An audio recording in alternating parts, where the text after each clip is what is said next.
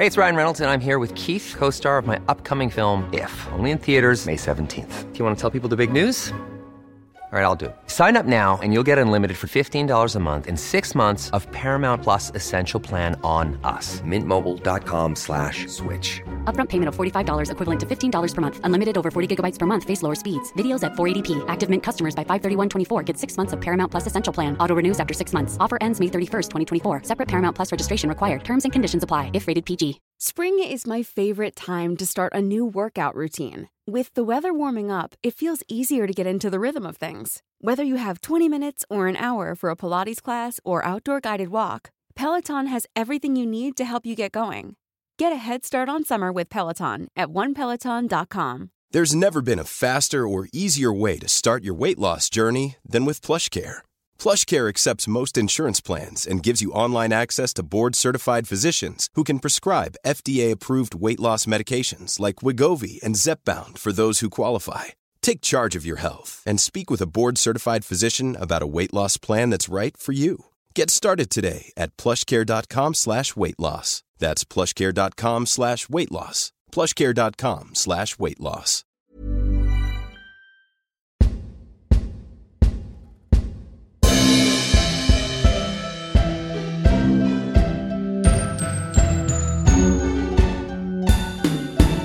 Really 007. Welcome back to the Really 007 podcast for this bonus episode looking at the documentary Being James Bond, the Daniel Craig story. I'm not sure what we're going to say tonight about this, but I'm really looking forward to chatting it through with the lads. Anyway, before we get to that, there are various places you can find our podcast to listen in and follow, including iTunes and Spotify, and you can actually listen on our website with our Pod Dojo network. Just type in Really 007. We've also got a YouTube channel where you can get the added bonus of not only seeing people like Trina Parks and John Glenn, who we've done recent interviews with, but you can also see what we look like too, just in case you wanted to. Keep sharing our episodes, and once again, thank you for rating and recommending us. We are also Spouting Nonsense on Facebook, Twitter and Instagram, so give us a follow on there. A special shout out tonight to prominent Bond fan Gert on Wattering. Great to see you on Twitter and have these amazing chats with you on there. Hopefully we'll be seeing you very soon. So thank you for your support. But tonight, without further ado, I am joined by our regular contributors, Chris Goldiefinger Goldie. Good evening. And Math Pickup. Good evening, Tom. But people, please don't worry. You're thinking about talking about Craig's legacy in this documentary. It isn't just the three of us. Don't worry. Because we brought in a less biased voice, hopefully, in the form of Mr. Tom Butler from the James Bond A to Z podcast. So thank you, Tom, for joining us tonight. Oh, the pleasure is all mine. Thank you for having me. Thanks for inviting me on. Absolutely, Tom, absolutely. So yes, Tom, in your day job, you're involved in the media, but you've also started in the last year a James Bond podcast. That's right, yeah. I'm a film journalist by trade, and this January just gone, at the midst of the most awful lockdown, we launched our podcast, which I think a lot of people did. It's the James Bond A to Z podcast, something I've been toying with for a long time, and it just all of a sudden had all the time to be able to do it and dedicate to it. So, yeah, we kicked off in January, and it's an encyclopedic look at the people behind the James Bond films. So it's really about the making of and really just celebrating the hundreds of people responsible for these amazing films. And then along the way we do sort of specials on the films themselves, and various characters have got specials, like we did one on Blofeld, and we're up to the letter D now. Some good films in D, right? There's a lot in D, isn't it? Diamonds Are Forever. Yeah, Die Another Day. And then yeah, I know, right? And then Dr. No as well coming up. So yeah, it's a mixed bag. Dr. No's good, don't worry. We like that. Yeah. Yes. The others are a bit more controversial. We've done Diamonds Are Forever on our podcast with Licence to Queer. Die Another Day, though, that's going to be a fascinating one. Yeah, you've got yours out there, so superb stuff. Yeah, I listened to your Diamonds Are Forever one. It was quite an epic slog. Yeah. Did you have a week off work? I was driving to the south of Spain, but no, I thought it was really good. I think Yeah, what's the guy from Licence to Queer called? Is he David? David. Yeah, he's got a lot of really interesting stuff to say. So I thought he was a great guest, a really good one to have on for that. But yeah, a real divisive film, that one. Yeah, absolutely. And we're going to go through all these Bonds eventually. It might take us years and years and years. In terms of your relationship with James Bond, you obviously said you wanted to do this podcast of yours for quite a while. But when did you first get into James Bond? I think, like most people in the UK, the began with the ITV Bank Holiday Weekend type showings of the films. So Roger Moore, Sean Connery, and then obviously when Pierce Brosnan came out with GoldenEye, that hit me at the perfect age to see the film. So that was really my cinematic introduction. And so his first 4 films really cemented the reputation of the films for me. And then I've just sort of gone on to just discover them more and more over the years, and now working professionally within the industry, I've sort of had some brushes with the films as well, and so that's always a genuine thrill to be able to speak to these people. And I mean, you've done a lot of this as well recently. It's really exciting to speak to the people who've put their hearts and souls into these things and learn more about them. So it was just really a passion project. And there's just, obviously, it's such a rich world. You got 27 films if you count in the the Love Child, and then just so many amazing people involved. Even when we do different people from behind the scenes, and sometimes you'll pick a name and it'll be just some innocuous person behind the scenes, and they'll have had the most amazing career. And James Bond is just a very small part of that, which has just been amazing. I think it's such an important part of the British film industry, and its tentacles spread far and wide, and it really just touches on. I mean, it's just a part of film history, isn't it? So this is a fascinating topic from top to bottom. So many angles you can come at it from as well. And you said there you thought the first 3 and a bit Brosnans were good. So does that mean he's your favourite James Bond? Oh, good question. I always say Roger Moore is my favourite because, I think he just has the most fun films. And I think that's what I want from a James Bond film, is a sense of fun. And so, Roger Moore is my favourite. But I've got a soft spot for all of them. They all have a place in my heart. Good. Even you David like the Niven. more serious ones. Yeah. Underrated, yeah. You obviously grew up in that sort of same time that we did, watching them at the cinema, did you? Is that the first one you saw at the cinema? GoldenEye, yeah. Class. Is that your favourite film? I would say so. If I had to do a top 5, right now on the spot, GoldenEye would always generally come at number 1. But only because it's the one I've seen the most as well. I can't even imagine the times I've watched that film. Because every time I put it on, it's great. It zips by from start to finish. I think Goldfinger's top 5, On Her Majesty's Secret Service is top 5, Spy Who Loved Me, and I'm going to say Licence to Kill. And I know I'm in safe hands with the Licence to Kill, but that is a film that grows on me every time I see it. So it just gets better and better, doesn't it? Gosh, that's a good top 5. that really is. But in any order, and also ask me next week and it'll be something different. Oh yeah. We are, fair enough, we are a bit down on the last few films, but it doesn't mean we don't like them. It's just, the previous 20 we're obsessed with, I suppose. Yeah. Well, 19 maybe. So, yeah.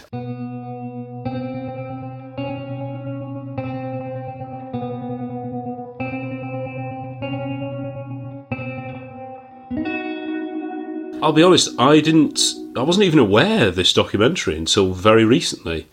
This James Bond story, this Daniel Craig story. And I guess because of the pandemic, the producers have had to hold off promoting No Time to Die, and they've had one thing ready and then they've had to stop, start. So it's been pretty difficult for them. But I think now, surely it's going to come out, because they wouldn't be releasing things like this. I hear that it might be, by the time this goes to air, it might have happened, but I hear that quite a few of the cast, including Daniel Craig, are going on the sofa at Graham Norton. So there's things like this that are going to happen, which makes me very, very, very hopeful that it is going to be played out at the cinema, of course, on the 30th of September. I know the US audiences won't get it until a week later, which is going to be an interesting week in terms of spoilers. Even worse for the Australians, though. They don't get it till November. Oh, of course, yeah. I mean, that difficult window is when, they might have to think about streaming, but I don't think they're going to do it. No. I think that in cinemas only, wasn't it, in the last little trailer, said it all. So, yes. But yes, tonight we're going to talk about Daniel Craig, of course, and his tenure as Bond with this documentary. No other actor, of course, playing Bond has had an official send-off. And whilst it was well known, first of all, that Sean was pretty much fed up by the time of You Only Live Twice, the producers were sort of more concerned, well, who's going to sort of replace him? Because we've got a franchise to get on with. And, you know, the next one came out in the same, 2 years later, didn't it? Which was the same gap between Thunderball and You Only Live Twice. So after, of course, then George unexpectedly refused to return, they quickly got Sean back. And even though they knew that was going to be his last film, there wasn't really the appetite for a send-off again, because they didn't want, I think, to make it all about Sean. They knew they had to get a move on. And, of course, Roger was crucial in getting that new lease of life for the franchise. He didn't get a real send-off either. He got perhaps a little bit more, because I think he'd been saying he was going to leave for the last few, and he probably mainly for money. He was itching for a bit more money each time. And by the time of View to a Kill, it was definitely, it was decided that was going to be a last. But I don't think I'm aware of some sort of big send-off, because as we've talked about The Living Daylights, a lot of the scripts could fit Roger Moore, some of it, and they sort of moulded it around Pierce Brosnan and then Timothy Dalton. So clearly there's a pattern. Basically, the franchise comes first and they're trying to fit the actors around it, which then came to a head, of course. Timothy Dalton, there was the big gap, the legal problems, so he was never going to get a goodbye, and he sort of left quietly in the midst of all this, didn't he? So Pierce, though, is the one, I think, we've seen a bit of reaction to this documentary online, and it does wrangle some fans that Pierce never got a send-off. In fact, he was pretty much sacked. So there is that that happened. And yeah, and here we are, of course, now with Daniel Craig leaving. And basically this is a sort of love letter to Daniel Craig, this documentary. It doesn't focus so much on all the aspects of the films. It doesn't particularly focus on, say, Judi Dench. Well, it does a little bit. It doesn't really focus on anybody else, because it's just 45 minutes condensed about the 4 films. And before anyone gets worried, there aren't really any spoilers in the documentary about No Time to Die. There's a few little shots here and there. In terms of the style, though, it's basically just... I don't know whether they sat around and filmed it or just had a chat, but it's Daniel Craig chatting to the producers, Barbara Broccoli and Michael G. Wilson, about his journey. And you don't see them. You just see all the footage that goes over it, with sort of news pieces, media appearances, the films. And there's a few nice little behind-the-scenes nuggets, such as his first test screening. I don't think it was the first one, though, because, of course, they would do the traditional From Russia with Love, wouldn't they? The one they always do. But this was like the first screening with a test Vespa, wasn't it? It looked like. Yeah. And it wasn't Eva Green who was doing it. Yeah, so there's not much on his background, anything like that. It's not a biography, and it doesn't go into his other films other than Barbara sort of saying, yes, we like this, we saw him in this, that was good. First of all, then, the casting. The casting is the first sort of bit of the documentary. The introduction was quite a sort of, I don't know, it felt quite sad. It had sad piano music, and it was sort of, Tom, help me out here. It was a bit, hang on, we feel a bit sorry for him. Yeah. The initial reception, wasn't it? Yeah. Well, the kick-off with the newsreel footage of him being announced as Bond, right? So it's setting up the story in that, he succeeded as Bond against all odds, and that's a well-trodden story, right? With this particular film, the blonde Bond and Craig not Bond. It's such a well-known story. They couldn't have avoided it. I think what was a little bit jarring is the way that they had this pap shot of him coming out of the sea as this big turning point, which I don't remember it being a big turning point. Yeah, people liked the picture, but I think it was the release of the film that turned people's heads to Daniel Craig. Yeah, it's definitely a narrative, and it's obviously, you've just got to remember, it's a marketing tool. And I think the important thing to remember for this is that in America, if you saw the recent US, I think it's called the US trailer, it really plays on the legacy of these 5 films. And it's saying there is a journey, there is a narrative. And this is just another reinforcement of that. and we've seen it before in, say, Avengers Endgame or Star Wars: Rise of Skywalker. It's very much this is this is a reason to buy the ticket to go, because this is the final chapter of this story. So it's just a well-trodden marketing tool, isn't it? So, but it is interesting. You're right that this is the first time we've had one of the actors getting a proper send-off. Yeah, I think it was ready for release last year, this documentary, in a longer form. I heard rumours that there was a feature-length version of it, but whether that will see the light of day, who knows? But yeah, it's an interesting narrative that they start with. Yeah, so obviously that's kind of familiar to us about the cold reception that he received, and some pretty horrible stuff that he said. Which you can understand. It's pretty harrowing. He read, one night he just sort of read it all online, and it was pretty crushing. I think in some ways he might be quite grateful that social media wasn't as big as big as it is now, because just imagine, so who knows what the next actor might kind of receive. I've always thought that the criticism on the boats was when there's been criticism on the boat has been very harsh, because the fact that he was wearing a life jacket and people like, Bond shouldn't wear a life jacket. Like, you do know he's an actor, he's a real person, so he's on a boat, so he has to wear. And all the Royal Marines are wearing life jackets. Yeah, I know. Well. It's absolutely ridiculous. So I thought that was unfair. I think maybe the subsequent press conference, and certainly the bit that they showed, he was a little bit prickly, and maybe that didn't help him too much. I think if it were now, maybe, and you were giving someone some kind of PR, briefing beforehand, you'd say, just come out, say how much you love it, and it's always been your dream, or something like that. That's what happens normally when someone takes on a big role. They normally say they either, I've always been a fan of the books, or I've always been a fan of the comic books. If it's they don't say, I was a fan of the previous incarnation of the, they don't say anything like that. But yeah, obviously it was a reminder that was all stuff, and it was going on behind the scenes, and then the tide began to turn, I think, with some of those, the shots of him coming out the water, etc. And then when the film came on, I can't make my mind up as to whether the negative thing, they say that the first film, sorry to jump ahead, but would have done better had it not had that negative. And I don't know whether that possibly is right, but I also wonder if sometimes when you've had such a negative and then something turns out to be good, that makes it even better, if you know what I mean, and gives it more of some kind of platform. But I think you're right. I think that kind of lowering of expectations often helps with films. If you've been sold, the media is banging on about that this is James Bland, and he's like, like you say, he was really below the belt. He's ugly. He's rough looking. All those things. And for the film to come out and and to have, Safe Pair of Hands with Martin Campbell, and for it to be really good, I think that really did. And I think, like I say, it does a bit of disservice when, I think it's Michael Wilson says, doesn't he? He says, it did good business. He sort of downplayed it, I thought, hang on a minute, this is, he did really good business, because this is a first Bond film, and also really a first Bond film that was very different to the previous incarnation. But yeah, I think the documentary itself is kind of trying to watch it, separate it as a documentary as well as what your feelings are towards sort of Daniel Craig and those films.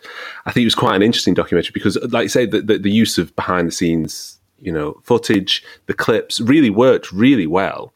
I thought it was really engaging, but the audio, I don't know if that was an artistic choice to not have them on screen. Was it recorded for a podcast? Was it recorded? But it sort of made, actually, Craig came across as quite laid back. He seemed quite relaxed, which was quite nice to hear. And also, it feels like it was a real opportunity for him to sort of clear the air. With all this kind of everything that sort of, the slit in the wrist and all that. Yeah. They made there was very strongly pointed. Yeah. We were definitely going to hit on this. We'll get on to that. From various kind of media again on that. So I definitely think his publicist deserves a raise for this. I think he comes out much better for this, whether that's intentional or whether it is just, an opportunity for Barbara and Michael just to say, look how great he's been, we love him. But then it sort of does occasionally tip over into, it gets a little bit uncomfortable. It's like, okay, get a room.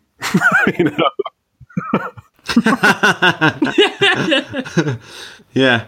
I thought it was quite interesting that they didn't mention, because, she said that the first time she saw him, I can't remember which film it was exactly, Elizabeth. Yeah. So obviously he's a fairly minor character in that, but, and she said I'd only ever seen him he'd only ever been a supporting character before, and they didn't show anything from Layer Cake when, Layer Cake is very clearly the sort of the leading man in that, and I just wondered whether that was just to support that thing that they'd really seen, that he was a supporting actor. Yeah, I think it was, it wasn't that obvious. It felt quite manipulative. The documentary, it knew when to sort of pull the heartstrings. It knew what to say. It felt like it was following a script that this is the portrayal of Daniel Craig, for good or bad. But yeah, I sort of that moment when she said, as he walked down that corridor, he was the most charismatic actor I've seen on screen. I did have to. I was a bit like, how many films have you seen, Barbara?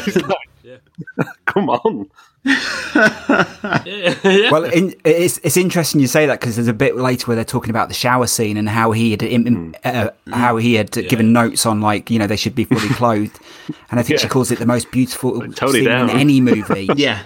And I was thinking that's that's quite a bold claim. Obviously, there was never going to be any focus on Die Another Day and all that. There's no point going over that. There's only one reference to Pierce Brosnan. And it was from Daniel Craig early on, when he sort of said he was a bit of an outsider getting the role. He said he hadn't really done anything suave and sophisticated like Pierce had done with Remington Steele and Roger had done it in The Saints.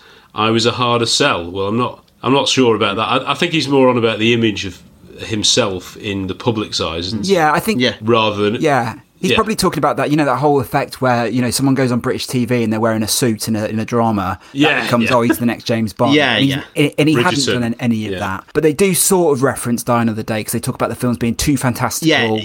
And they also say that, we couldn't have changed it with anyone else, which, again, the franchise has changed tack with the same actor before, so it could have been done. Yeah. We'll never know the real truth behind why Pierce Brosnan left. I mean, he wanted too much money, probably. We'll see. He did have two more, didn't he? I saw one of these, I think it was the 40th anniversary tribute, where pretty much everyone was there.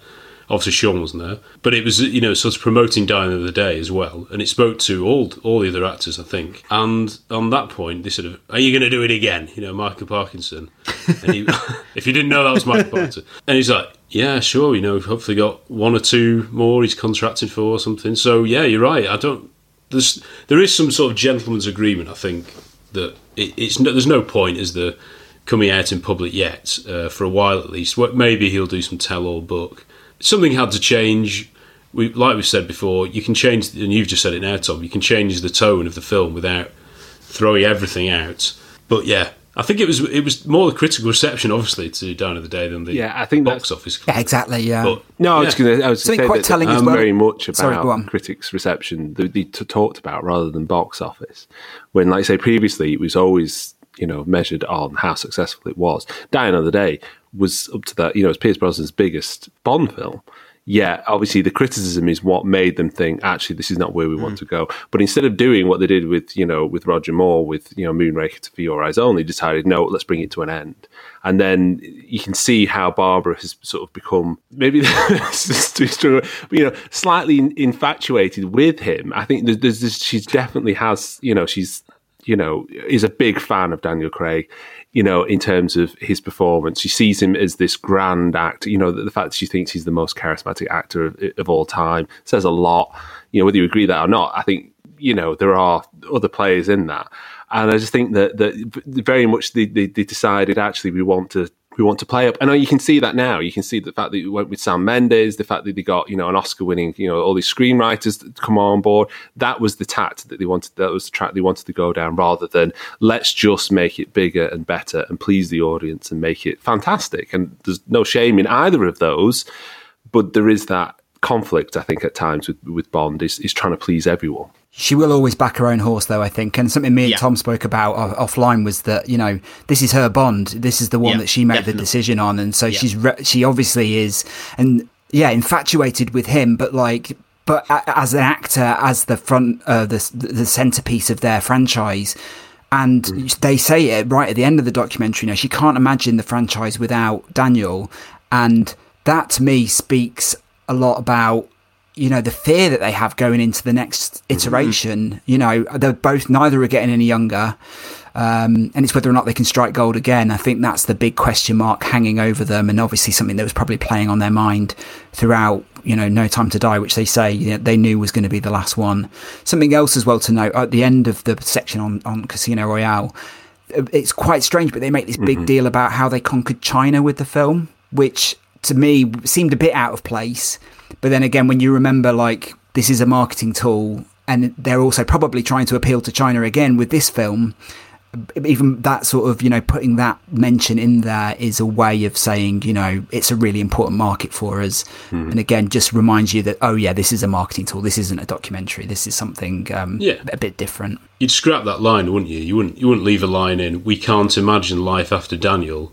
If it was a general documentary on the franchise, if it came out on the DVD, it's designed, like you say, it was much like that with the Rise of Skywalker trailers, wasn't it? Like, see the old gang for the last time on the screen, see Daniel Craig in his final ever Bond role, and, who knows what's going to happen next. Obviously, as soon as it comes out, well, in a normal world, there'd be, like, a bit more celebration. It'd come out on Blu-ray or whatever, and then it'd be like, right, let's announce the new Bond, and we get on the train again. But by the end of it was like I was expecting to be Daniel Craig 1968 to 2020. It was like the way the music and the choice of music that this is the music from on Her Majesty. So this is Tracy's death. The music. It was very.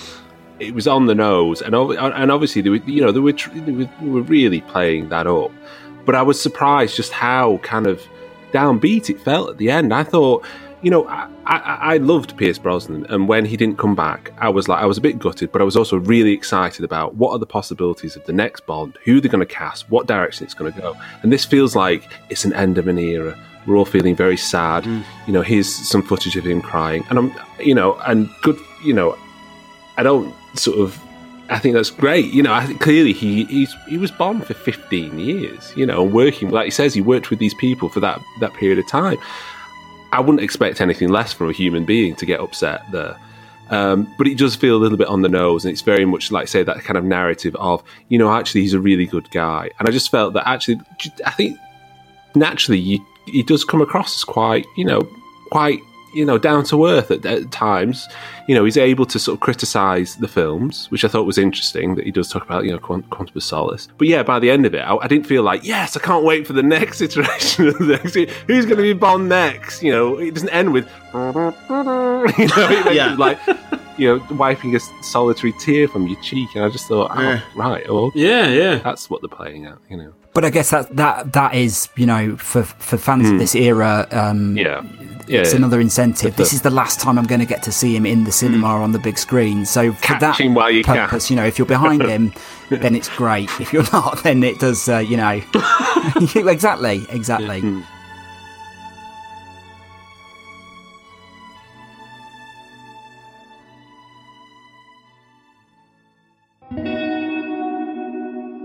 But talking of the criticism, obviously, Quantum of Solace is the next step on the journey in the documentary. And you're right, I think they do approach it with a certain amount of honesty. Yeah, he calls it the troubling second album syndrome, which, again, I think is not quite the case with this film because... No, I think, just to talk about it in general, it's clear that they recognise there were issues with both Quantum of Solace and Spectre, but they sort of address them in different ways. They blame the writer's strike, the writer's strike for the issues on Quantum of Solace, which is a perfectly valid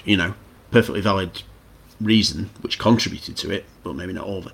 And then for Spectre, they blame on his injury largely. So yeah. I don't know. It wasn't completely honest about everything to do with it, but it was only 45 minutes. Let's not forget. And I did expect it to be more promotion for No Time to Die than it actually was. They'll probably do that more with the guest appearances, won't they? And there's got this podcast out as well now, so there'll probably be a bit more of that. And to be honest, like we've just said before, they're a bit worried now that the film won't be out in all territories at the same time. So they've got to be a bit careful that way. I mean, there's a lot of the Bond films when they've come out, you've almost known, if you'd watched the trailer, right, well, I know I can see about 3 or 4 set pieces, I can see a few characters, and you have got that a bit with the trailer so far, The other thing about casting that Barbara Broccoli said was, we only wanted him. The only problem was that he didn't want to do it. It was more tied into that, almost he was above the material at one stage, and we had to lure him in to do something less arty, I suppose, because he was more of a traditional thespian than, well, Pierce Brosnan, certainly. But, you know, we have had Timothy Dalton, well, we always champion him, who was of the same ilk, I suppose, as Daniel Craig. I don't know, I think it sells it well, doesn't it? It's like, this guy was so good, we discovered him, and we made him realise that he is Bond, and he was the Bond that we wanted to go down this direction with. Yeah, I think it feels like this is very much about him growing as a movie star. You know, he didn't. You know, I suppose the spin is they're trying to do is that he didn't feel that he could do this role just enough. That he was an actor. You know, and like you say, they don't talk about him being a lead actor, talking about him being a supporting actor. But I've seen him. You know, I was excited because I'd seen him in so many great films, as lead, or certainly kind of sharing the screen with the lead. You know, like the Francis Bacon films and Mother and all those. You know, he has a great, Tomb Raider, he has a fantastic back catalogue. But I think that it very much plays that he didn't have enough confidence in pulling this off. But by the end of it, he did, and he was able to show everyone. And obviously there's that bit where he says that he sits down at his laptop and looks on social media and looks at all these websites, and he's all like, I'll show them. That, again, is part of what we're being sold, that he was able to sort of overcome this. I don't buy for a second that he didn't think he could do it. I think he probably thought, either it's not for me, or I don't think I can pull this off, you know, as in terms of, do I want that? And also later on you hear him talking about that, you know, being in the limelight, you know, having people, like he says, you know, paparazzi's in the trees and, you know, closing his curtains and, you know, that kind of stuff. It must be really tough. But, you know, there are harder jobs out there, and he is quite well paid, and, you know, it is difficult to be sympathetic, you know, in the current state of things, but I understand where he's coming from, and I think that you know, I think it's fair enough, but I think we're very much being kind of sold a particular narrative with Daniel Craig. Whether you believe it or not, that's what this documentary is. Like Tom was saying, it is very much a marketing piece, but for better or worse, it was really good to see all that footage and to hear him talk about it in a quite relaxed manner. I like the image of the paparazzi buried in the sand. Oh yeah. Who did he get? Did he bury himself? That was better. He had a little rocket on his head so that he could just pop it up.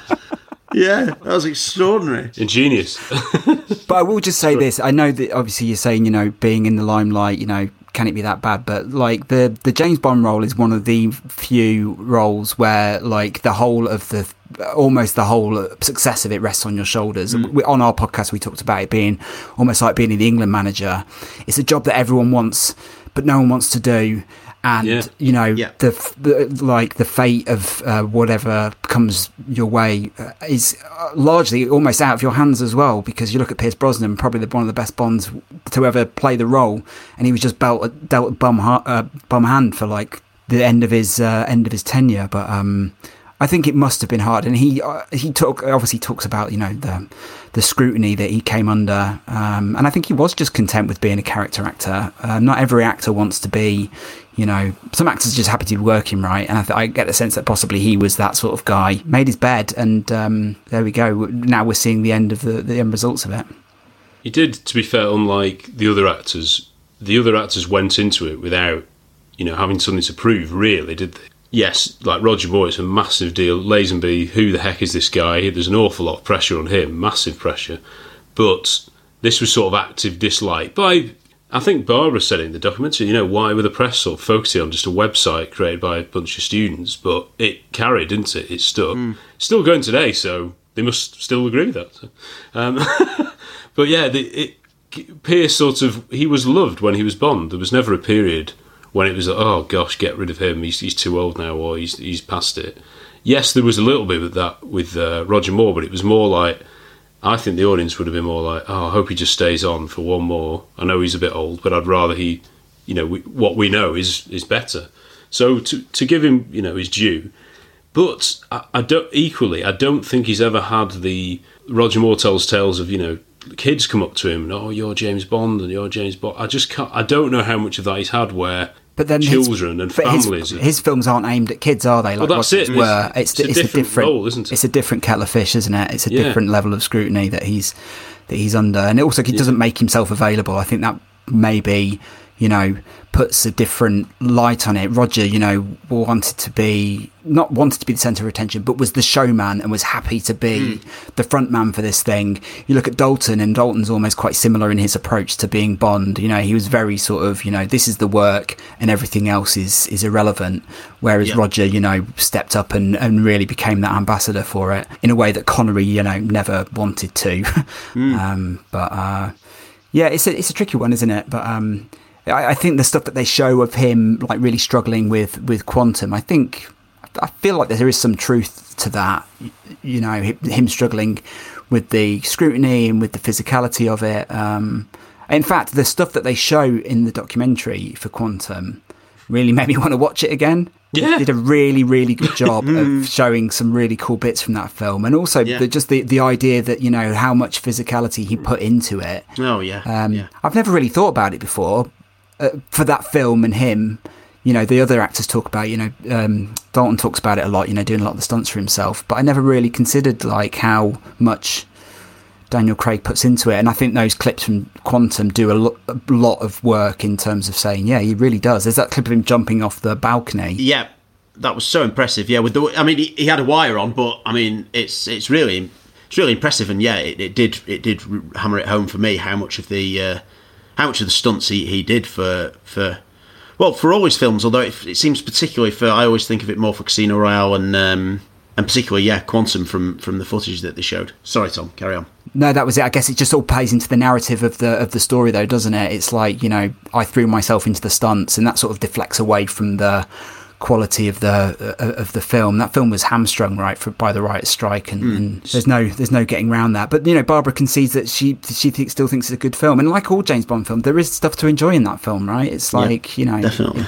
At least it's a short film. That's something. Well, it's unusual, though, isn't it? I mean, we were saying, I think, before that there wasn't equivalent sort of Robert Downey Jr. having his own documentary about just him as the role in Iron Man after loads more films and a similar probably 15-year period or whatever. But I can't imagine them going over them, Marvel, like, yeah, that one wasn't as good and this one wasn't as good and sorry about this one. It's quite a bold thing, to be fair, to sort of be apologetic over it. But I would say, I wouldn't have minded if they'd have just been like, a hagiography basically and just said, this is brilliant, that was brilliant, oh, how good was this bit, how good was that bit? Because they're trying to sell this to non-die-hard fans like us as well, aren't they? They're hoping that on Apple TV, people will be like, oh, I'm looking forward to New Bond, oh, I'll watch that. And they won't remember things like the injuries, the writer's strikes. No. They'll remember the slash in the wrist comments. So I think that's the one thing that had to be addressed, and that seems to be a major driving force behind the whole documentary for me, that this is his chance to sort of say, sorry, not 100% sorry, but this is the mitigation for what I did and what I said, and there was context. And they sort of did that quick, asking him the same question, are you going to carry on, are you going to carry on? But, that's what all of them, would have been asked at various points. I don't know. I think they're caught between two stools in either being completely positive about it or just saying what a load of rubbish those journalists are, because they've got to play to the media. They want the media to like this, and they didn't go overboard in the, you critics, you were wrong, what a bunch of idiots, were they? They tried to have it both sides. So it is quite a difficult thing to play, I think.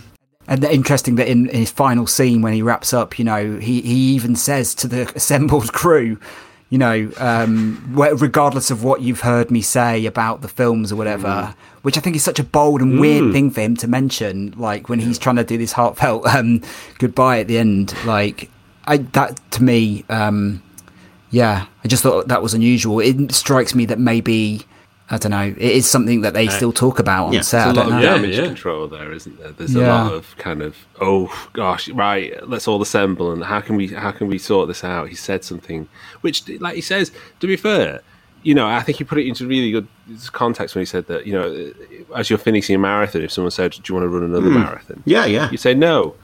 I completely understand that.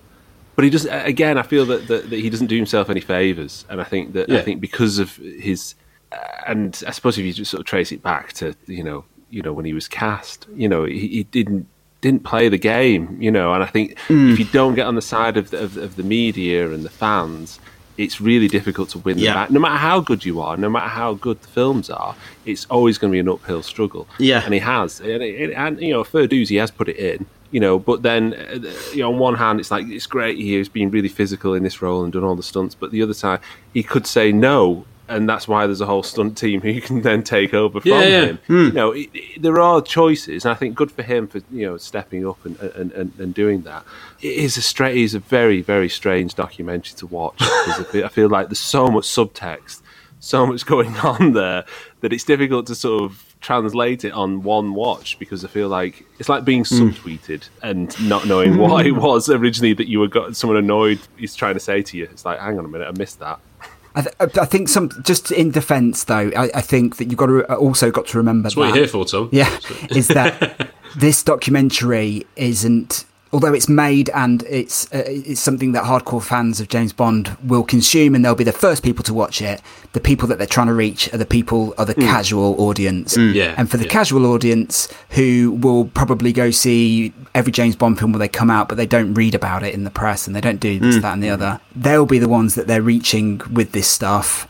And this, this feeling that there's a bad relationship between Daniel Craig and the fans is only really for a very small portion of fans that do a podcast called Really 007. It's for our benefit. But you know what I mean? It's like the people, like, say if my mum was watching it, she would just like, this would be a great story for her. She'd really enjoy all the twists and the turns and all that sort of stuff. She'd appreciate Daniel's things, and all of this stuff would be totally new to her. And she's like the target audience for this.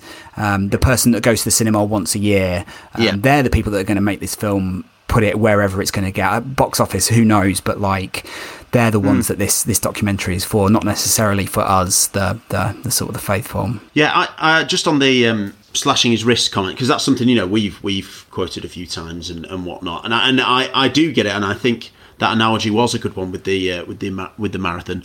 But like you say, it's just he sort of shoots himself in the foot. And I thought it was really interesting that this sort of Hugh Jackman thing as well, because Hugh Jackman's almost the opposite end of this. He's so charming and so charismatic, and there's no way, if at the end of, say, X-Men Days of Future Past, someone said, is that going to be your last Wolverine? If he said, I'd rather slash my wrist than do. I just can't see that, because it's so, he really loved that role and everything. And, it really, this documentary, it does come across, and a cynical person might say that, well, it's just for, marketing, etc. But there is a clear fondness for the role that he has and for the whole experience. And so, that did come across. I think it would have been nice, and it would have been better for him had we had a bit more of that throughout his tenure, and really promoting how amazing, even if he didn't always feel it. And the publicity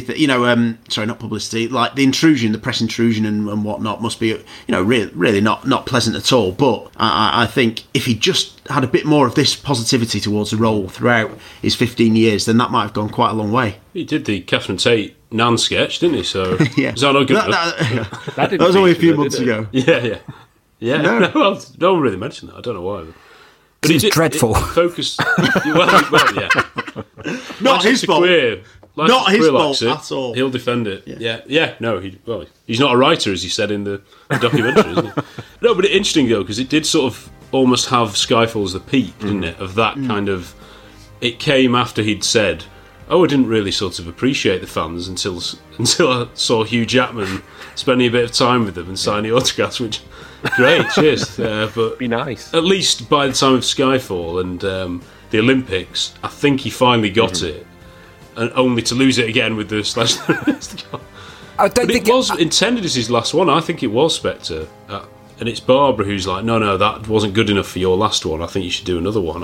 I think that's a major reason why he's back for this one. Yeah, interesting. I don't think he's like unappreciative of the fans. I just don't think he's the person that engages with them. Like, I think Hugh Jackman is a special special case. Someone else that does something similar is, Tom Cruise, and they're very sort of public focused and very much like to win hearts and minds with them. But this not Daniel from like Merseyside or whatever. That's just not him. He's like brought up in a pub, and whereas Daniel, like Hugh Jackman, was born for stage and screen, right? He's like been Broadway musicals like his whole life. This is very much more he's the Greatest Showman, right? So I think I'm not saying he should be exactly like Hugh Jackman. I'm just saying a bit more of the positivity rather than the showman, saying the slash your wrists and don't ask me that or something, whatever he said at the press conference. But or just, if I asked, if Time Out had cut that line from the interview, would we still be talking about it? If he'd said not at this point, I'm not making another one. But that's the thing, is that all it is it's one side of a point that he's making, and it's the drama of what he's saying that sticks in the mind. If he just said not at this stage, I couldn't see myself doing it, we wouldn't be talking about it now. No, absolutely. So I think it's hard. You can't just judge him on this one comment, and dreadful as it was, we've got to, I think, in this climate he'd get in real trouble for some suicidal like that. The press would probably be over it even more, I think, but equally I don't think he would say it. I think that's fair enough, but he is an adult, and he is, he understands, like I say, that he's part of the game. It's like you're in front of the press, say the right things, smile at the camera, and I think that's what it didn't really bother me that much, to be honest with you. I was just like, well, you know what, if he doesn't want to do it, it's like, well, fair enough. But I think what's riled so many people is that it's like, come on, it's like you paid quite a lot of money, you're in possibly one of the greatest roles in cinema history. Suck it up and smile and say the right thing. The greatest. Well, yeah, exactly. It is, and I think that's what's really rubbed quite a lot of people the wrong way. Rightly or wrongly, but I can sort of understand why they would be annoyed. Like I say, for me, it's just like, whatever. But I do think that he's paid the big bucks to turn up and wave and smile and sign the autographs and take the selfies and meet royalty. For that, he has delivered the 3 highest grossing James Bond films of all time. So, I mean, not adjusted for inflation. So, to a certain extent, he's done his job, and he's taken the money and he's delivered those films that have done well at the box office. I think nowadays most actors, part of the contracts includes all the publicity stuff, doesn't it? It includes all that. Yeah. So I think that if he just played the game, I think he would be held in much. I think a lot of people would feel much fonder towards him, rightly or wrong. Like I say, I'm not like, fair enough. He doesn't want to do that. Fair enough. But I understand why people would be like, oh, Daniel Craig whinging about his millions of pounds and, playing James Bond and that kind of thing. And his broken legs. But then it's a bit. It reminded me of, the kind of the big thing about the second series of Extras, which I absolutely love. I absolutely love Extras. But the big thing is that, I've had this sitcom commissioned and I'm getting paid, thousands of pounds, but it's not quite what I want it to be, and like a sad ending, when there's like canned laughter. It's like, it's a bit toned down, when you look at it now. It's you've done all right. The peril, So, yeah. But yeah, like I say, I do think, and again, yes, it's partly to promote the thing, but it was nice to hear him more relaxed and chatting more positively about the role and the franchise, and that goes a long way. It perhaps explains why it's not a Talking Heads type documentary. I know it's something you discussed earlier on. Maybe if the camera's not pointed at him, and you're right, it's just a conversation in a room and someone's put a microphone down, and then that's a better environment for him. Yeah, and that's perhaps why he does that. He had to address saying that comment, and then suddenly he wants to be Bond again, didn't he? So they showed a bit of the interview with, was it Stephen Colbert, where he said he's coming back, the chat show host, which he was obviously paid to go on the show to sort of say, yes, I'm back, but he knew he'd going to get asked what about that comment then, because the rumours are in the press that he was getting 150 or 200 million or something absolutely ridiculous, and people, are not thick, they're like, well, that's a coincidence, he would rather slash his wrist, and then there's this money about. He's got to somehow juggle that, and I think that's the only reason they had to put it in this documentary, because it is still in the public conscious, even if it was unfair, if it was a partial quote, even though he has come out and apologised repeatedly for it. It's just good for people to sort of hear it again that, yes, you know, you got me at a bad time. Sorry about that. Let's move on. Just one more point on this. It's just, I think you can't begrudge them for the amount of money that they earn, because that just comes with the territory. They've got agents, they've got managers. They're like, you know, they have to be seen to be getting more money for these things. And yeah, you really expect them to do, like, behave well, but like, do we expect the same of footballers? Like, possibly not. I don't know. Yeah, I understand that. It's just if he's saying, I don't know, he'd rather do, you know, a bit like Timothy Dalton would say, I'd rather do lower paid stage work because it's more me. I do agree with you. And because he's been made a co-producer as well, you know, Barbara and Michael Wilson, they've really given him, they've thrown it all at him and said, you know, this is yours, do whatever you want, basically. Tom Butler, you were about to say something about Skyfall. Yes, sorry. Well, just that was the point that we'd got to, and obviously, as you were saying, they sort of make that the apex of the story, don't they? That film is a huge triumph, and I do agree. I think it was a fantastic film. They put a lot of emotion into that section of the documentary. Obviously, got Judi Dench's exit. They're talking about being a culmination, and also this discussion about building the family around Bond, and that is something, that's a narrative that they're really pushing for No Time to Die again. So again, you've just got to remember that, you know, they're saying, don't forget we made Skyfall and that was brilliant, and we built this family around it, and guess what, that family's coming back. But then obviously we've got Spectre, and he was universally popular, though, at the time of Skyfall, the Olympics. It was like the peak of his popularity. Absolutely, yeah, absolutely. And he got that British Artist Award as well, which is something I don't remember happening at the time. No. Yeah. Harrison Ford doing his speech was pretty funny to see. He doesn't like the press, does he? No, that's true. His Cowboys and Aliens co-star, Harrison Ford. Yeah. Oh, yeah, of course, yeah. Two downbeat leads. But anyway, Action. This is John Glenn. You're listening to 007 Podcast. Really 007. Really 007. Yeah, Spectre. Heck, we got... Well, again, you know, I wouldn't have minded if they'd have said, this was a really great film, we're proud of it. It's to make the whole focus of it that it was bad, not because of a 200 million production with hundreds of writers, producers, stuntmen, you know, all these incredible people who've been involved in it. The main reason it wasn't as good is because there wasn't a 9-month delay because of his injury.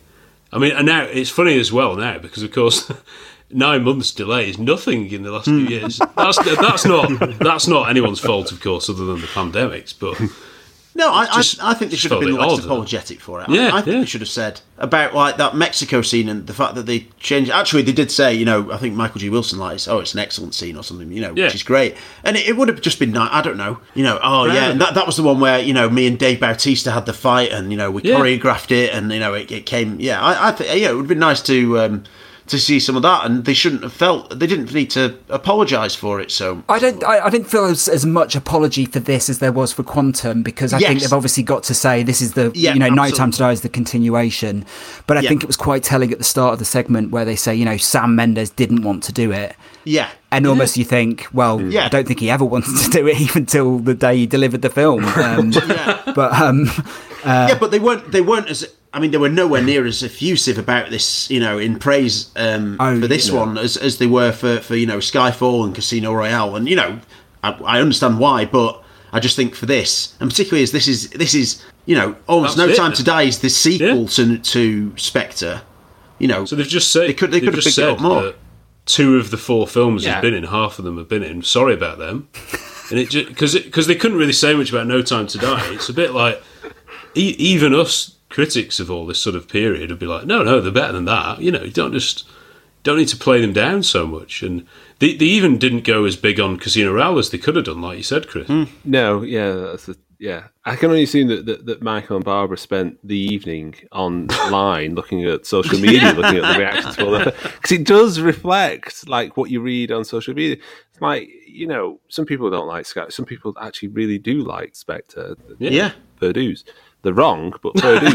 But I think that it's just, again, it just feels a little bit strange that why aren't they saying, actually, we're proud of this film? You know, it has people, it's naysayers, but you know what? There's a lot in here that's great. But like you say, for it to start off on this kind of bum note of Sam didn't want to come back and do this, it's just like, oh, right, okay. It's a bit sour taste in your mouth. Think, Well, it's bound to fail, isn't it? Because he wasn't really asked about turning up every day. Let's have a big explosion. And the plot's got to connect with No Time to Die. Interesting that they don't have any input from any of the directors on the film. No, there's no co-stars or... No, but that's interesting. Like, you'd think someone like Sam Mendes, obviously they quote him in the press conference, but he's made half of Daniel Craig's Bond films at this point, and why he wasn't, why he isn't in the film. Who knows? Who knows whether in the full length version there are more talking heads from other people to praise him. Yeah, exactly. Right, it's the camaraderie with Judi Dench and everything. Yeah, and I'd worked with him previously to Bond. It's like there's all these other people who are actually in the Bond films that he had worked with separately, outside of that franchise. You could have easily kind of connected the two together. Like I say, it's such a strange documentary. And that bit as well, it sort of says, it was Daniel who said, Barbara drives a really hard bargain, so I was never going to get away with leaving after Spectre, which is, what I was saying before, it was pretty much intended, not definitely to be his last film. But they say that it was... It closed the chapter. They say that it was meant to be his last film in the documentary. Yeah. And you can sense that at the end, right? It's got that sort of finality to it. Partly, I don't think Barbara's, like you said, she hadn't moved on. They hadn't got anything prepared. There was this interim period where years were going by before the pandemic. A lot can happen in the next 3 years. Like a chatbot may be your new best friend. But what won't change? Needing health insurance. United Healthcare Tri-Term Medical Plans are available for these changing times. Underwritten by Golden Rule Insurance Company, they offer budget-friendly, flexible coverage for people who are in between jobs or missed open enrollment. The plans last nearly 3 years in some states, with access to a nationwide network of doctors and hospitals. So for whatever tomorrow brings, United Healthcare Tri-Term Medical Plans may be for you. Learn more at uh1.com. Many of us have those stubborn pounds that seem impossible to lose, no matter how good we eat or how hard we work out. My solution is PlushCare. PlushCare is a leading telehealth provider with doctors who are there for you day and night to partner with you in your weight loss journey. They can prescribe FDA-approved weight loss medications like Wegovy and Zepbound for those who qualify. Plus, they accept most insurance plans. To get started, visit plushcare.com/weightloss. That's plushcare.com/weightloss. And it was like, well, all right, let's just do another one and try and right the wrong somewhat of Spectre. Okay, we've not seen it yet, but it will be trying to meld them all together, I think. There has to be, doesn't there, because Christoph Waltz is in it, Léa Seydoux's in it, Mr. White, sorry, not Mr. White, Jeffrey Wright, is it? Slightly different. But yeah, they've got to sort of do it again, haven't they? They've got to merge everything again, so I don't know. Did she say that they didn't even think to approach him for at least 2 years or something after Spectre? What are they doing? It's like, which is just a really strange way of dealing with one of the biggest franchises in the world. It's like, well, let's not go near him. Don't not broach him. the subject for 2 years. He's just sat there with the knife next to his wrist. Like, stay back. Yeah, it's like yeah. It's really odd. Well, her father wouldn't have done that, would he? Yeah, exactly. Sorry. Well, yeah, exactly. You would have said, right, you're signed on.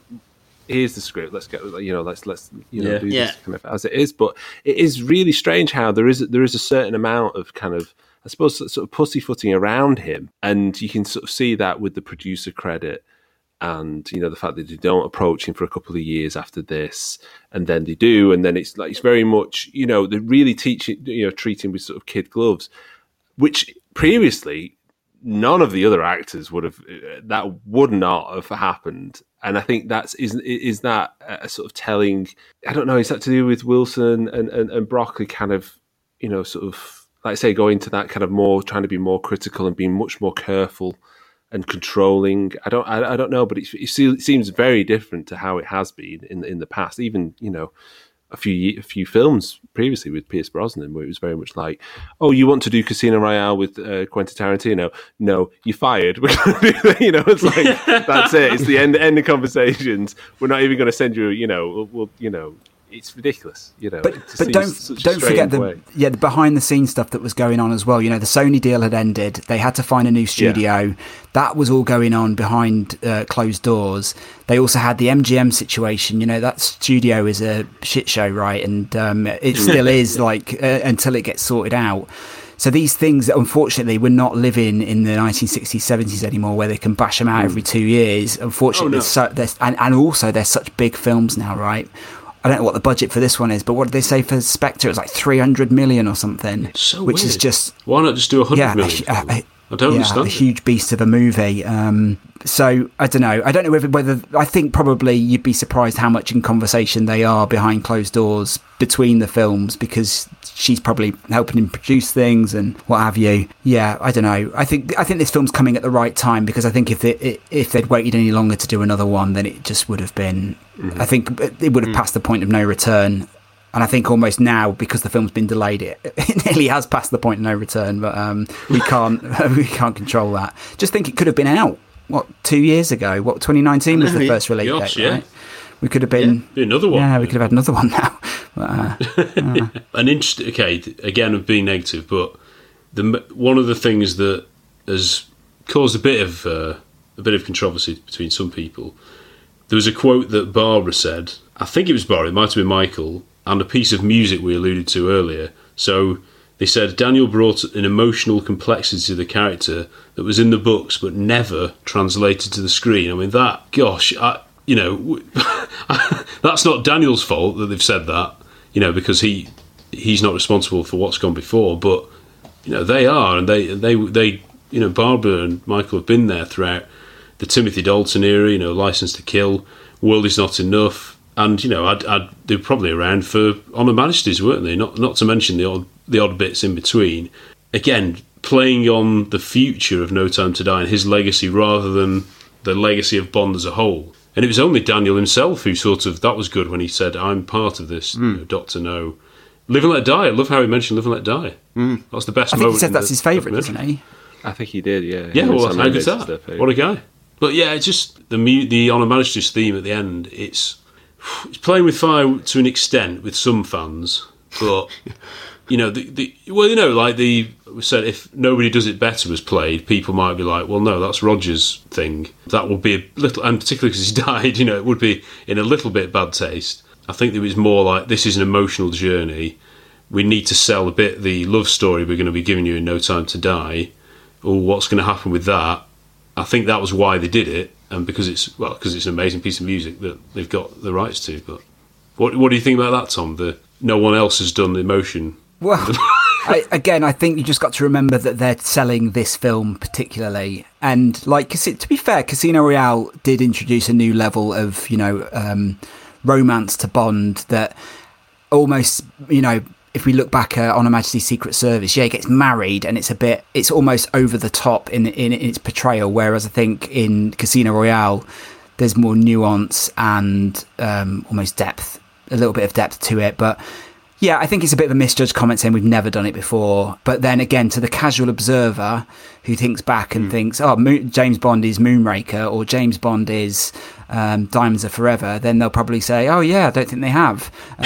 But for us guys, who lap this stuff up and seek out the emotional bits, I think it does a little bit of disservice to Pierce Brosnan, because they produced those films as well, and Pierce Brosnan was very vocal about bringing more emotion to Bond, and you do see Bond in a much more vulnerable way. But I've just got to put it down to it being showmanship for this film and for this era. Yeah. This is the most emotional era. This is the most emotional ending for a series that we've ever done, and that's what they're pushing. Again, for hardcore fans, it might seem a bit out of place, but I think for what it is, it's just got to be taken on face value. Unfortunately, it's worked. I think. I mean, the reception to it has been.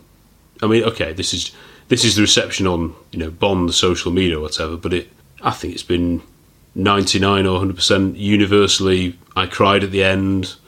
I'm going to miss Daniel Craig so much as Bond. I don't know what to do anymore.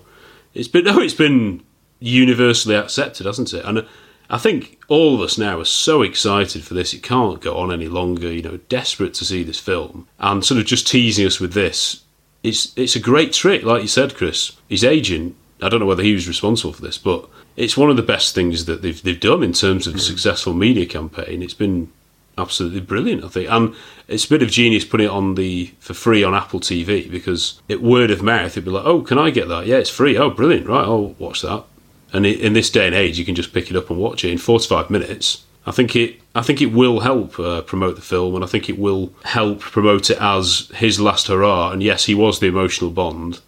Let's see how this all ends and how it's all tied together, I think. And to be fair, a lot of the guys on Twitter who really love Daniel and his time as Bond, I'm pleased for them that they've got this sort of goodbye almost, and it's not. So for people who are Pierce, then they're a bit more annoyed that he either he got treated the way he did, as we've discussed, whereas this is very definitely now his end, and he gets a goodbye with in the nicest possible way. So it's good for those big Daniel fans, as well as the casual film fan as well, and those who grew up with him as their Bond, I suppose. Yeah, absolutely. Yeah, the younger ones. Yeah, because there are more of them about than you think. You did on social media. I don't know whether it was you who did them, Tom. The posters for Being James Bond, the Timothy Dalton story, and the Pierce Brosnan story. But that's not Daniel's fault. It should be that we'd love those as well, isn't it? It's not having a go at Daniel.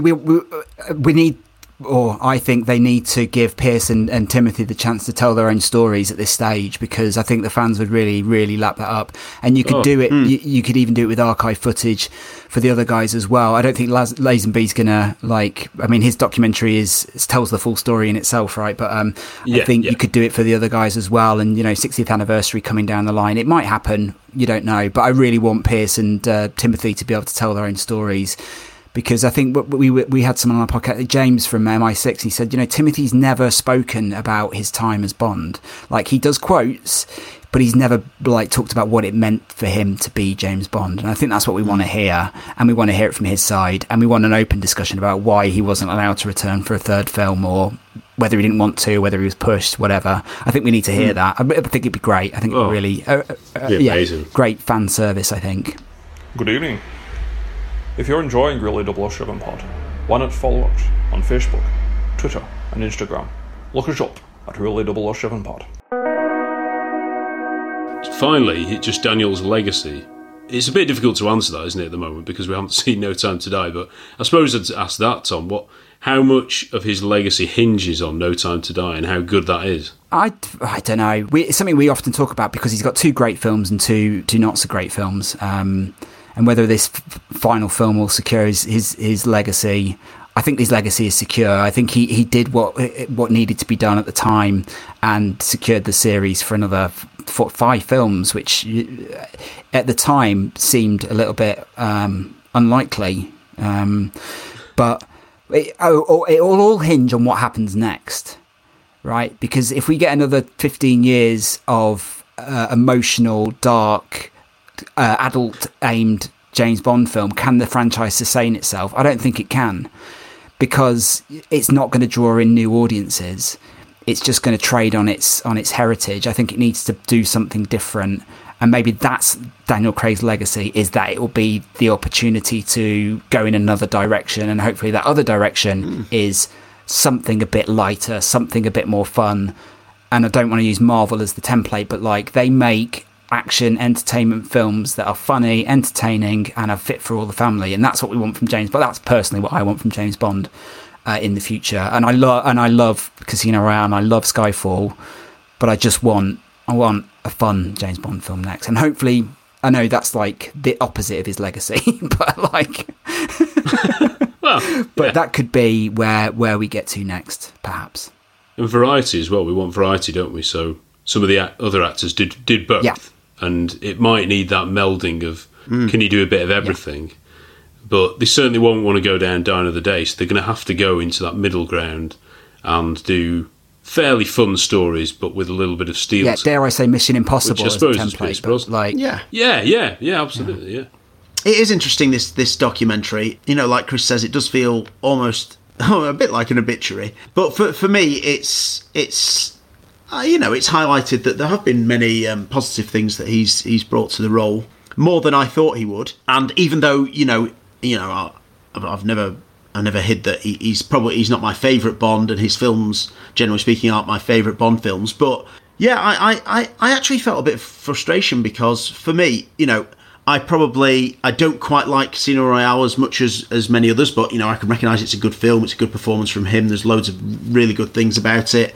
And Skyfall, I really enjoy watching that. Again, I'm not quite sure it's the absolute masterpiece that some people think it is. That's just my opinion, but I really enjoy watching it.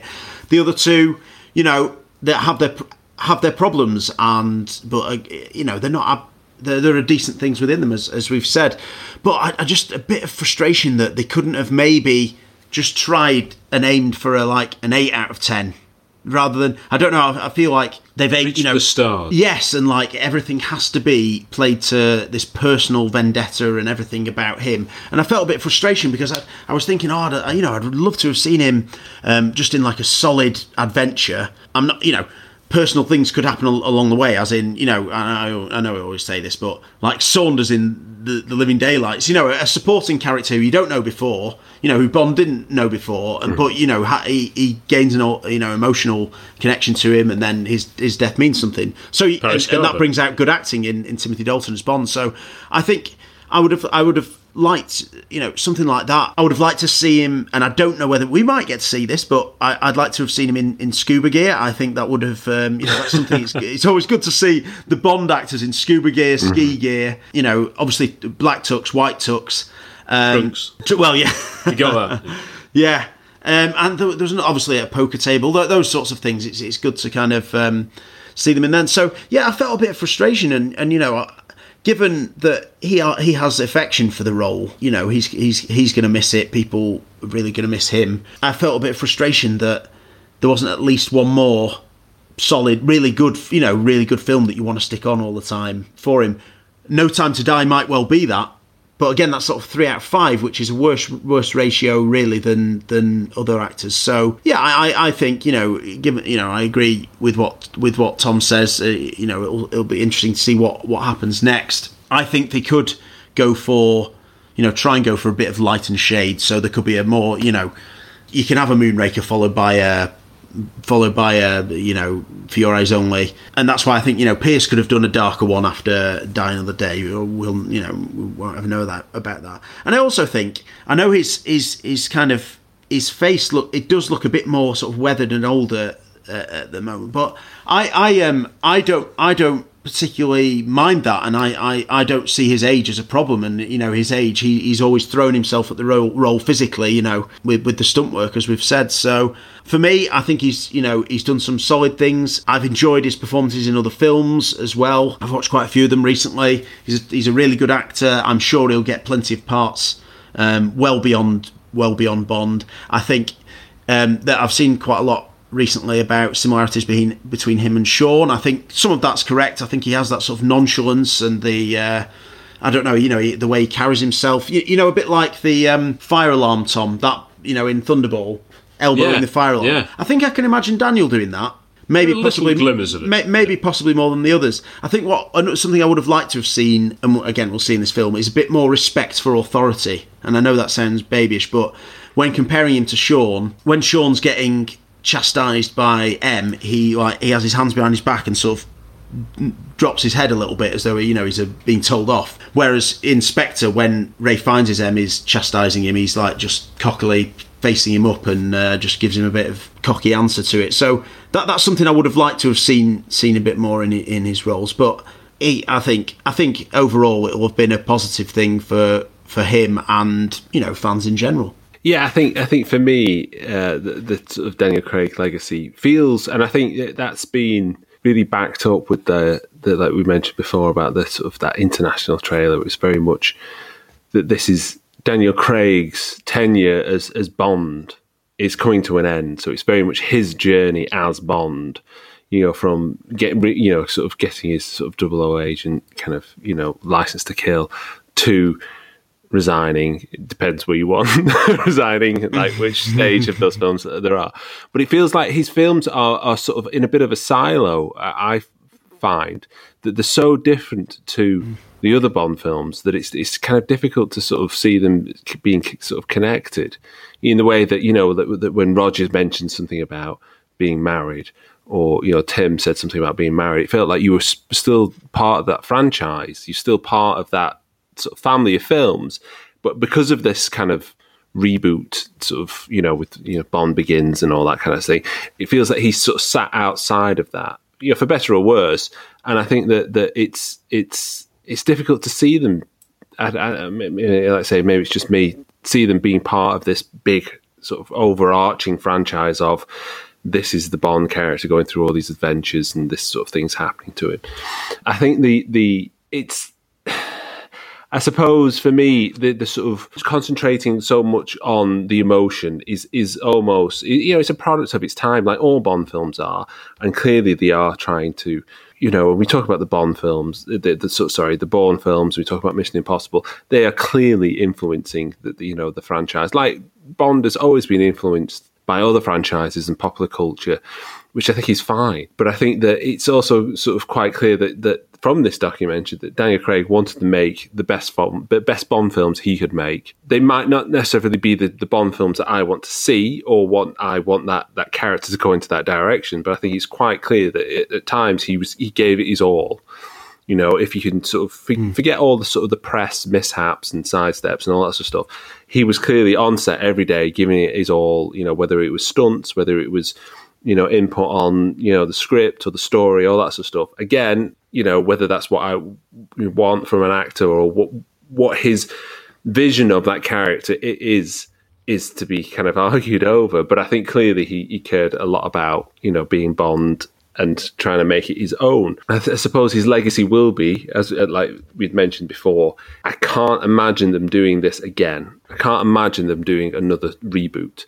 I think it would be very much, I think the audience are craving for, and they've touched on this, with the, No Time to Die, is something fantastical. We've kind of left, Die Another Day behind, and we kind of slagged that off because it was too fantastic. It was too over the top.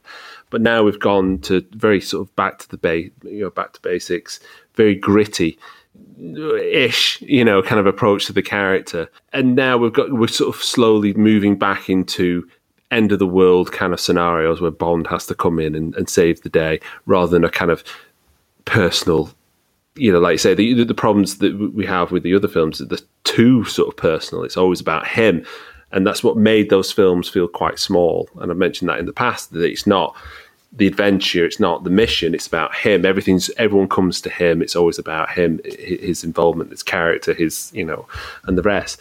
So I think his legacy would be that the next one is, I don't know, and maybe not a massive, big, huge, where do we go now? Is it $300 million? Is it $400 million? And we're looking at kind of TV series, with the Lord of the Rings series getting, $1 billion for a TV series. Where does it end? But to be honest with you, and obviously Amazon will be paying for the next one, I think that I would rather see them just being a bit more kind of balanced. I think this, with Casino Royale was very sort of gritty, and they decided to go along this line, and they thought, we've hit a note where the audience likes the emotionality of his character, and the idea that's never been touched on before is frankly ridiculous.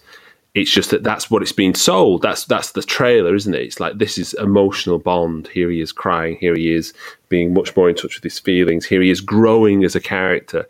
But clearly, in all of the Fleming books, he's grown as a character. In all of Connery films, and look at Her Majesty's Secrets, look at what Timothy Dalton did. Even Roger Moore, his character grows over those films. He's not in View to a Kill. He's not the same Bond as he is in Living Daylights. They're not the same. And I think that's not down to the fact that it's clearly the actor has aged. I think it's because they've taken on board that the character has experienced much more, and just those little subtle drops of, this has happened before, I think goes so far. So I'd like to go back to that. I'd like more subtlety in the portrayal of Bond. You don't have to, kind of put up a signpost every time he's being deep, every time he's being emotional, every time he's doing something that the other Bonds haven't done. I think it's that in itself it's really quite cack-handed. I'd like to go back to Bond is a very sophisticated character, but he also can go off and save the world, and he can also be funny, and he can also have fun. And like what Tom was saying before about, that's where we need to get back to, is that sense of fun. And I know they've tried to do that with Spectre, and I don't know what it will be like in No Time to Die, but the humour certainly no. I struggle to see the sense of fun in Spectre. I can see the humour. I can see that that's an intended scene of this is supposed to be a quip, this is supposed to be humour. Doesn't necessarily work, but I would like to see more of a sense of fun. That this is something that we maybe need to rein it in again and make it more of a family-focused film. Not PG, but just something that younger children can be part of, because that that is the future audience. Right now we've got, and you can see that on social media, there's a very much a chunk of people who experienced Daniel Craig and then went back and looked at other Bond films, but Craig is their Bond, and that's their that is their representation of the character of Bond. And I think that's not worrying. It's just, who is your favourite Bond, and that says so much about when you were born and the culture that you lived in.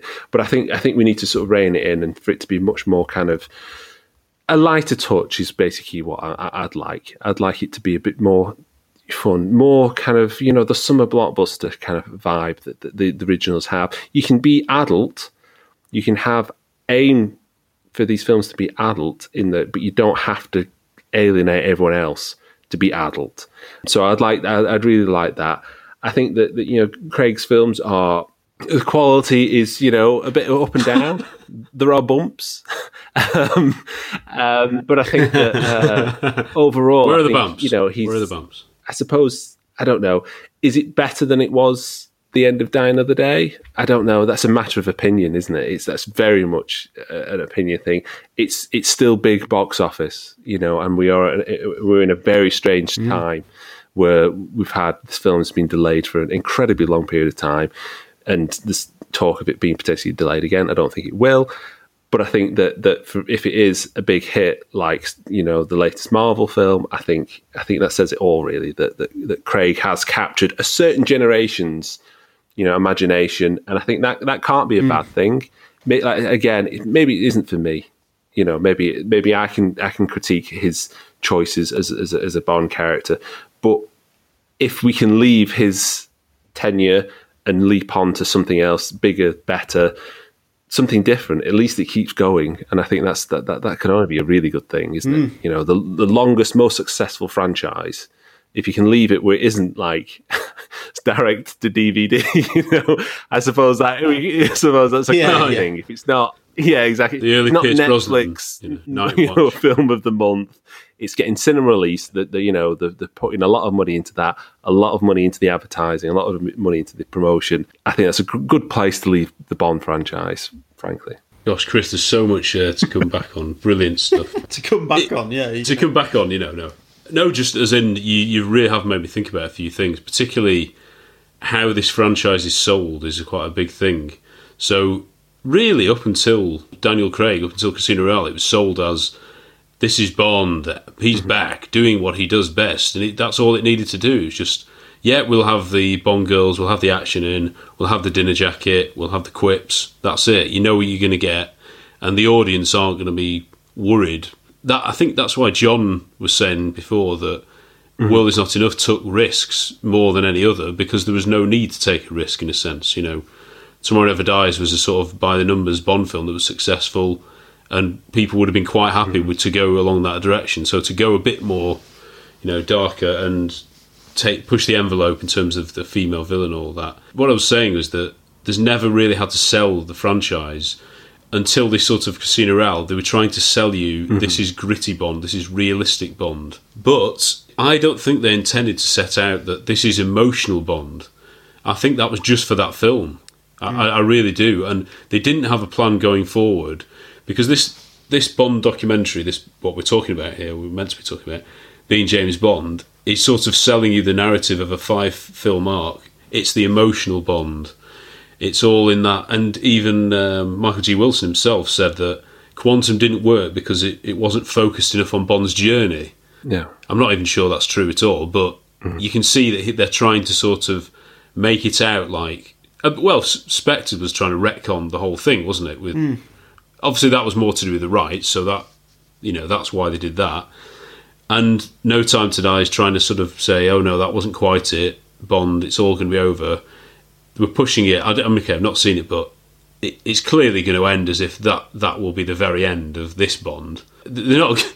it's not going to be sort of left as just another mission, is it? There's no way they're going to end it like that. So I genuinely don't think that was intended, and I genuinely don't think that's what it's been, the 5 films. Skyfall was mainly people came back to see it, older people, because it was quite traditional in some respects. And it went, oh, look, remember that DB5? Remember that the joke about the ejector seat? Yeah. The joke about the pen and this kind of thing. It wasn't a typical Bond film because it was still more personal and then emotional by the end. But then you have Spectre and it's like, oh, yeah, we've got Blofeld back.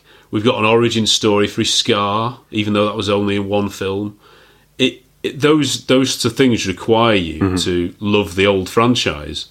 So they're not. Yeah. It's not confident enough to think that, yeah, you were with us in Quantum, and we've continued this journey of this guy.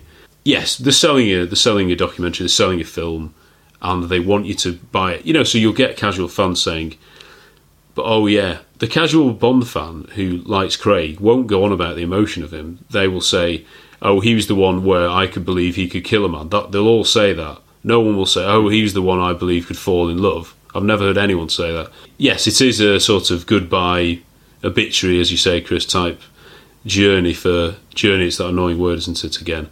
That we have to sell everything like this, and it was all gearing towards this. But James Bond films, they live and die on, what should I throw on this afternoon? And, oh, that's quite a good one, and I'll put that on, and oh, and my son and my daughter can watch this. You know, some of them will work like that, some of them won't, but I've never thought about it as much as until you've said it, Chris, as well, that it's definitely in a bubble, it's in a silo, this film. So when the next one comes, are they going to reattach it to the originals and just assume knowledge? Because they can't have an origin story yet again. They can't do that.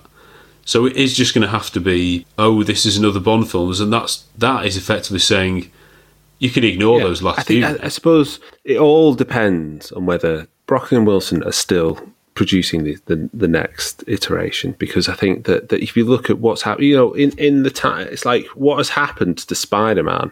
I know it's very different kind of, you know, sort of character and everything. What's happened to that franchise in the time that we've had the Bond? You've got 3 actors. You know, potentially the new one has all of them in. You know, it is. Yeah, exactly. Yeah. You had 3 origin stories, 3 films, origin story, 2 films. Then the third sort of iteration decided we don't want the origin because the audience understands that he's bitten by a radioactive spider and that's it. Bitten by the bug. Sorry, it's popular culture. Everyone knows that James Bond is a spy, and that's where you start. I think if you have with a blank page, you start off, James Bond is a spy whose job it is to save the world. You don't need to know what his background is, what his parents are. That's flesh on the bone. But when it comes to the plot, when it comes to actually presenting that to the audience, they know that. Everyone knows that. You know, you say, who's James Bond? You may not have seen a James Bond film, but you'll say, well, he's the spy. You know, I know that franchise. I know that film.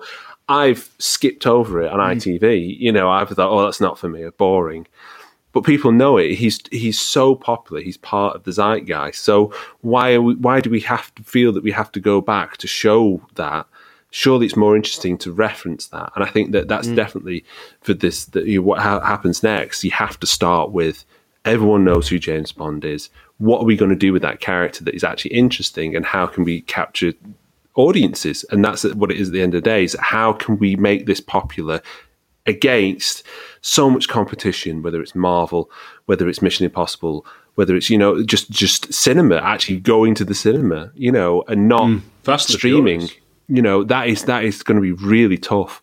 But I do think that the character is so appealing to so many people, new and old, that you've already got an audience raring to go. It's just a case of who you cast. I think there's a lot to be said about that, and the direction you go in is we need to really balance, you know, the light and the dark, because that's what Bond is. He is, you know, people say, oh, he's an assassin. Oh, he's not an assassin. He works for the British government, but at the end of the day, he kills an awful lot of people. you know.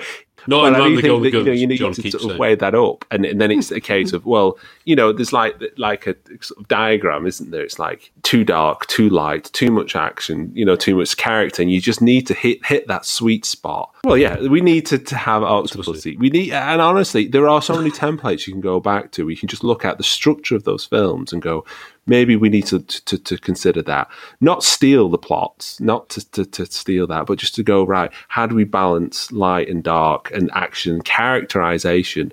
And I think that's really that's key to the producing partnership with Amazon, and also getting some decent writers who understand structure and what plot is.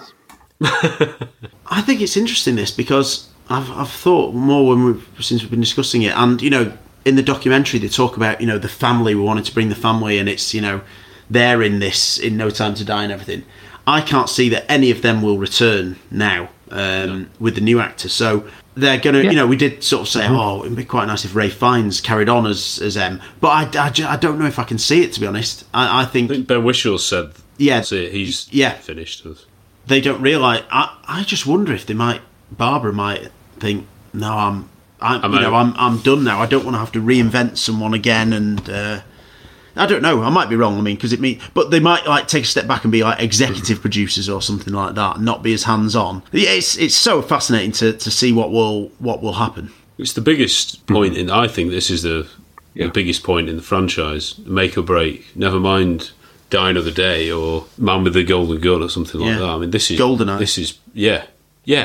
But GoldenEye was probably the biggest, wasn't it, up until then? But that was only because of delay, changing taste with audiences in that time. Nowadays, 6 years can go by, and it's not necessarily the films that change. It's the way the films are distributed, and the way that streaming wasn't even really around when Spectre came out and things like that. And nowadays, you don't sort of, what DVD should we have on tonight? It's just like, press this button, what's on there, what's quick, right, put that on, that's the end of it, good night. Audiences are far less patient now, and I'd say, it's a very dad quote, but for the next one, play your ace cards, play your trump cards. What do people love about Bond the most? You've got such a good catalogue to go at of instant things that people love to watch. There's no harm in playing it safe. In terms of the marketing for it, it sells itself, like I say, and get a charismatic Bond guy that people will enjoy and they'll buy into, and you're done. You really are. You can be. I know it might be quite a big thing because it'll be the first time probably that they'll have to have a new MQ. Everyone will probably have to be new, so they might. I don't know. I don't want to do a sort of we won't have Q in this one, and we won't have Moneypenny. We'll give her an origin story and stuff. They'll probably all have to come into it at once, which is going to be no mean feat. I mean, Martin Campbell said, didn't he? He'd be up for a new Bond in terms of shaping it again. And we'd love a Martin Campbell or a John Glenn to be involved in some executive producer capacity at some point. I mean, I know he said he was gathering moss, John, but goodness me, his ideas and his he knows what the audience wants. That's what is needed, and the producers need to trust the family, not the family who are the Spectre Avengers. I think that having someone, it's that, and that, I think that goes to show what a strong guiding hand, Cubby Broccoli had over the franchise. Is that he's able to, hiring directors and and believing in the cast and using the same writers again and again, because they were able to deliver. They were able to sort of they understood the franchise. And I don't want to sound like that it's this formula. It's not a pre-packaged thing. It's not a Happy Meal, but they understood what audiences wanted, but was able to reflect the changes in the audience and the culture at the same time. And I feel that we desperately need someone who can just some fresh blood in there. And I think that it would be interesting to see again with the casting. Do you go with someone who's unknown, or do you cast someone who isn't necessarily the best choice but is likable, who is the sort of the people's choice? Someone who is that people will get behind. Oh, of course, he's everyone loves that actor. That's who you choose for it, and then you sort of build it. I don't know, but I do think that it needs to be some change, and I do think there needs to be more kind of balance in the franchise, like in The Force. I feel there's something in the force. Disturbance. I feel a disturbance in the force, yeah. Dear me. Gosh, anyway, it's snuck upon us, the documentary, not the film, goodness me, No Time to Die.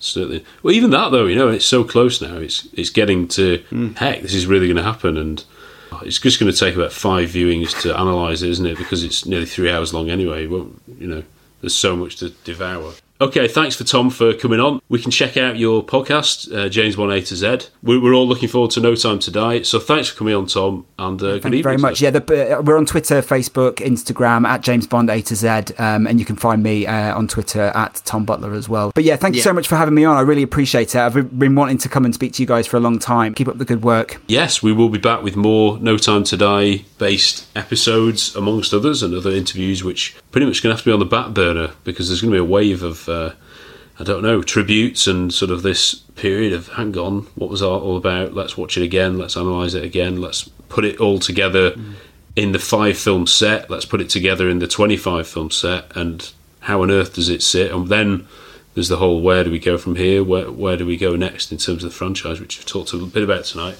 But thank you guys for joining me. Thank you, Matt, Chris and Tom. And we will be back very soon. So thanks for listening.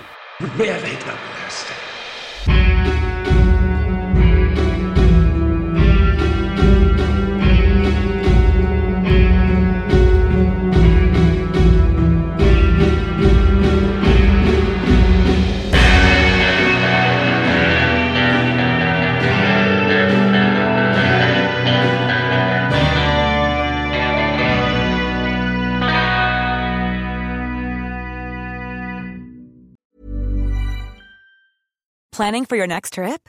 Elevate your travel style with Quince. Quince has all the jet-setting essentials you'll want for your next getaway, like European linen, premium luggage options, buttery soft Italian leather bags, and so much more. And is all priced at 50 to 80% less than similar brands. Plus, Quince only works with factories that use safe and ethical manufacturing practices.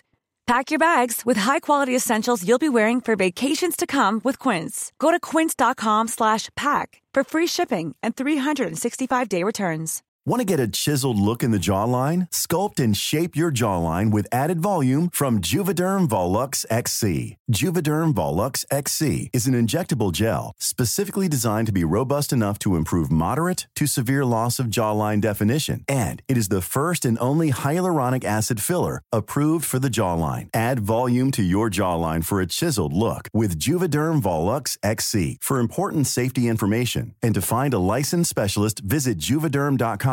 That's Juvederm.com. Not for people with severe allergic reactions, allergies to lidocaine, or the proteins used in Juvederm. Common side effects include injection site redness, swelling, pain, tenderness, firmness, lumps, bumps, bruising, discoloration, or itching. There's a risk of unintentional injection into a blood vessel, which can cause vision abnormalities, blindness, stroke, temporary scabs, or scarring. Talk to a licensed specialist to find out if it's right for you. Visit Juvederm.com. That's Juvederm.com. Hey, it's Paige DeSorbo from Giggly Squad. High quality fashion without the price tag. Say hello to Quince. I'm snagging high-end essentials like cozy cashmere sweaters, sleek leather jackets, fine jewelry, and so much more. With Quince being 50 to 80% less than similar brands. And they partner with factories that prioritize safe, ethical, and responsible manufacturing. I love that. Luxury quality within reach. Go to quince.com/style to get free shipping and 365-day returns on your next order. Quince.com/style.